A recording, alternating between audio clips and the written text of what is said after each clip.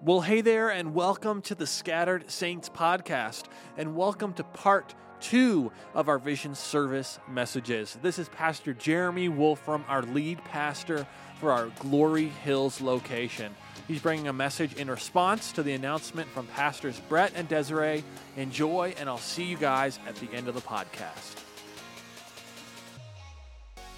Hey again, church family. What a privilege it is again to be with you, even though it's online for this Vision Sunday. Now, what a lot of information, what a lot of crazy things that God is doing, as we just heard from Pastor Brett and Des. And as we look forward to the future, a name change, crazy, not what anyone was really expecting, but honestly, sometimes Jesus leads us in ways we never expect, and we're just going to keep following him. And as I speak to our local vision for the Tri-Region area and our Glory Hills location, and we service Spruce Grove, Stony Plain, Parkland County, I'm really brought to in thinking about scripture where there were name changes that happened in the Bible and what they signified, and then I want to lean into some things about what I believe God is calling us to do, to be fiercely local in our communities and keep doing what God has called us to do. And what does this mean for all of us? In the Bible, you see a number of significant name changes, and one couple in particular early on in Scripture is Abram and Sarai. And as they move forward with God, as they start taking steps, God changes their names to Abraham and Sarah. And this was a covenant. This was a thing that God was going to do in their lives, do in their family. And this fresh covenant, this new covenant, propelled them into a future that went beyond themselves. You see, Abram really meant exalted father, or having his place as a father, but Abraham means father of many nations, meaning there was an expansion that came. There was a call that was bigger than what he thought he was even. You know, Sarai, the name means princess, but Sarah means my princess. And it's almost as if God was saying, you know, no matter what you go through and where you're going, do you remember that you belong to me, and I care for you, and I'm guiding you, and I'm directing your steps. And there was a dependency that came, and in Genesis 12 to 17, you can read about Abram and Sarai's story and how they became Abraham and Sarah and what God wanted to do in their lives. I think of Jacob. Jacob, later on in the lineage in the Old Testament, it says Jacob wrestled with God. Jacob struggled in his life. He struggled with things in his past. He struggled with where he was supposed to go with things in life. It always seemed like there was a wrestling match or a struggle around him, but it comes to a point in Genesis 32 where he wrestles with God. It says he struggled with both God and man, and he won. He became someone who overcame. And sometimes in life, we wrestle with the things that God is doing. We struggle with what he wants to do and where he wants to take us to. But as God put a new name on Jacob's life when he called him Israel, and he opened up a future on him, one of the most incredible things to me about that story is there was a marking point in Jacob's life. When we wrestle with God, when we wrestle with our callings, our giftings, our purpose, all of those things, God tends to come out with a mark on our life that actually causes us to walk differently. And, you know, Jacob walked with a limp from that point on. There was something different about the way he walked, where he went, the things he did, because of what God had done in that wrestling with his own identity and who he was. And, you know, then I think in the New Testament, I think of a guy we know as Peter, but his name was originally Simon.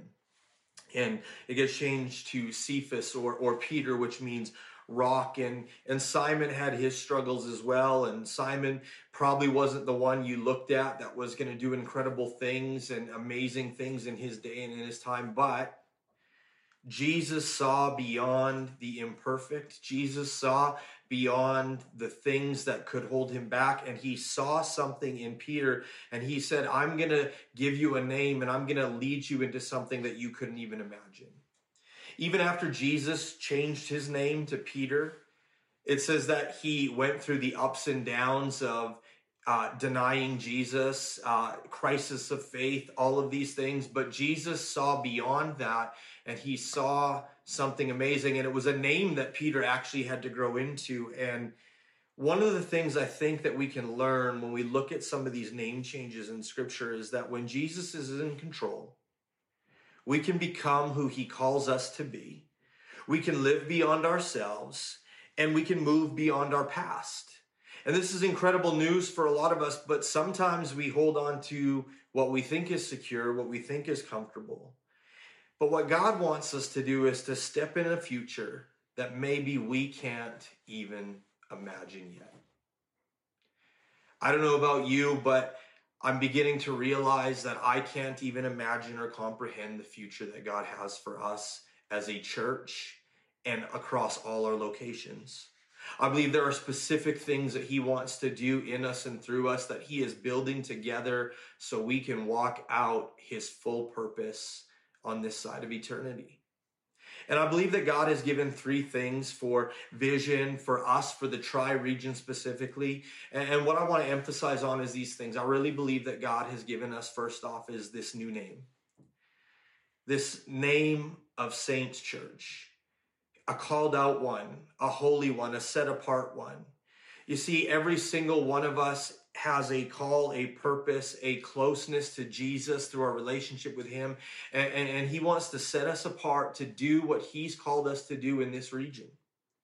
See, we're not only a church called to engage a community as a church, but we are reminded with this name change that every single one of us has a part to play, a work to do, a call of God to be set apart and walk the way Jesus calls us to walk. Why? Because that's how we're going to impact communities. That's how we're going to impact regions. That's how we're going to impact your friends, your neighbor, your workplace, and wherever your feet go.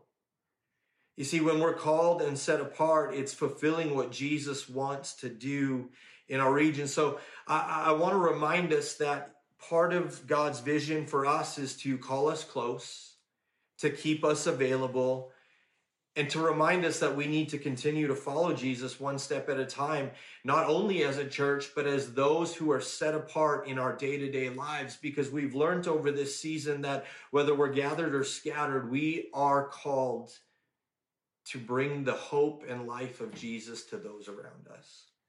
So I believe that for us in the Tri-Region, this new name is going to be a reminder of what we've always been called to do, but maybe we need to double down and step into that purpose wherever we're at. Secondly, I believe that God has given us in vision for Spruce Grove, Stony Plain, Parkland County is a new position. I believe that the position he's given us right now is better than we could have ever imagined.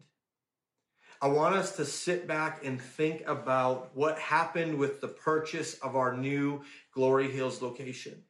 This is nothing that we could have ever manufactured on our own. If we talk about the building for a minute, which unfortunately a lot of us haven't seen or been through in a while, but what I want you to know is that it was nothing we could have made up or made happen on our own. God was in the work of that. God was in the work so much so that the cost of our payments are actually lower than one of our two previous locations altogether. The other thing is we had the money in our heart for the house to have a down payment, to work out this deal, and to keep moving forward. We've renovated half the building. It's almost complete in the downstairs for our kids and our families to come back to church and find a place where they can grow and become who Jesus is calling them to be. And we have some funds left over to start with the upstairs, the auditorium, and to prepare a place for people to come to. You see, this space is at least double our other two previous buildings combined.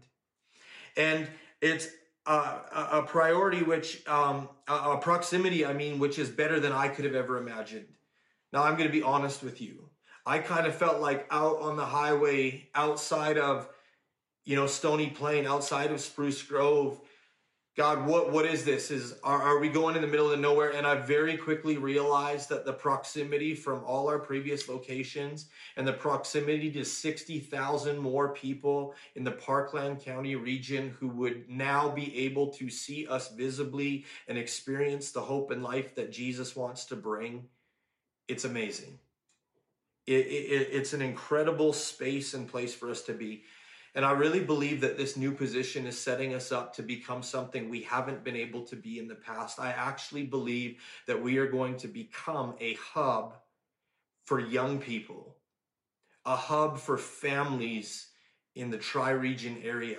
And when I say family, please hear me on this. We care about families with kids and our programs and our youth and young people because we have to keep ministering to the next generation. But I also believe that we will be and are a generational church where the pipeline doesn't break down and there is room for every generation to keep pouring into and building the work that God is calling us to do in this day and in this time right where we're at. Lastly, though, I think, and what I want to leave you with today for vision for us is, I believe that God's giving us a renewed purpose. I won't say a new purpose because much of the culture we have built and much of what we have been working out of from the inception of Engaged Church, from the beginning of what God has called us to do, much of that isn't going away, but God is expanding upon what we have known and He is calling us to more. You see, for instance, the Engaged bus is not going anywhere. The Engaged bus is still going to be present in our community, partnering with our community partners and serving the region, and we're super excited about that. The Engaged network will continue to exist as we have churches outside of just our name and brand of churches that rely and look to us for guidance, partnership, community, relationship. And we believe that we are a church that plants churches, and we will continue to do so. And we will continue to support churches to build kingdom, not just our church. But included in being a hub, I believe that God is actually challenging us and stretching our thinking to believe for bigger. And what does that mean? And what does that look like? I think one of the things that's come up time and time again, as I've talked with Pastor Brett, and we've kind of asked, how do we be a better partner in the community? How do we reach more people? We actually have been leaning towards and praying about establishing an engaged foundation. And you might ask, how is that any different from a church? Well, by having a true charitable foundation, we will actually be able to partner with community service and government to better reach our region. It allows us to do things that we could never do as a charitable religious organization, as a church. And it allows us to have an involvement where the church can pour funds, they can pour time into a foundation that actually could meet the needs of affordable housing, homelessness, a lot of things that we care so deeply about, and we need to have better avenues to provide services to people who so desperately need it in our community. And so those are dreams in our heart. Those are things we want to see happen. You know, we've continued to have talks with the city of Spruce Grove. One of the craziest things is that we've been trying to talk, and then God puts us in this new position, and all of a sudden now the city wants to talk with us. Because God has given us, I believe, a favor with municipalities, with government that is saying, would you be a meaningful partner in the community?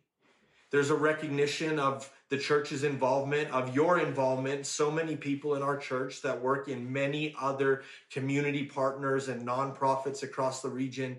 And there has now been a conversation going on to encourage us as a church, as a leadership, to be visible, to be around and available in the community. So we're going to continue to pursue those things, and we're going to continue to be the church that we are called to be. We are a giving church. We are a people-focused church, and we're going to use everything we can in this new season of vision to keep preparing a place for people to come and be a hub in the community. But we're going to be present and visible with community partners to serve, to love, and to lead people as we follow Jesus one step at a time, with everything we have, so we can build a pathway for them to experience and encounter Jesus the way we've so amazingly met him. Church, I don't have any more time, but I can say this. I love you. I love your heart. I love what God is doing in our community, in our region. And we are going to be a part of something so much bigger than we could have ever imagined, but we are also going to be so focused on locally reaching the people closest to us in our community, because that's where God has placed us. This is what he's called us to do. and we're going to keep serving him with everything we have. All right, guys, thanks for joining us on the Scattered Saints podcast. Be sure to check out the other podcasts released today. One is called A Conversation with Pastors Brett and Desiree, where they announce our new name change to Saints Church. And be on the lookout for our message from Pastor Brett, which is also coming out today. It's part 3 of our Vision Sunday message. We'll see you guys next week on the Scattered Saints podcast.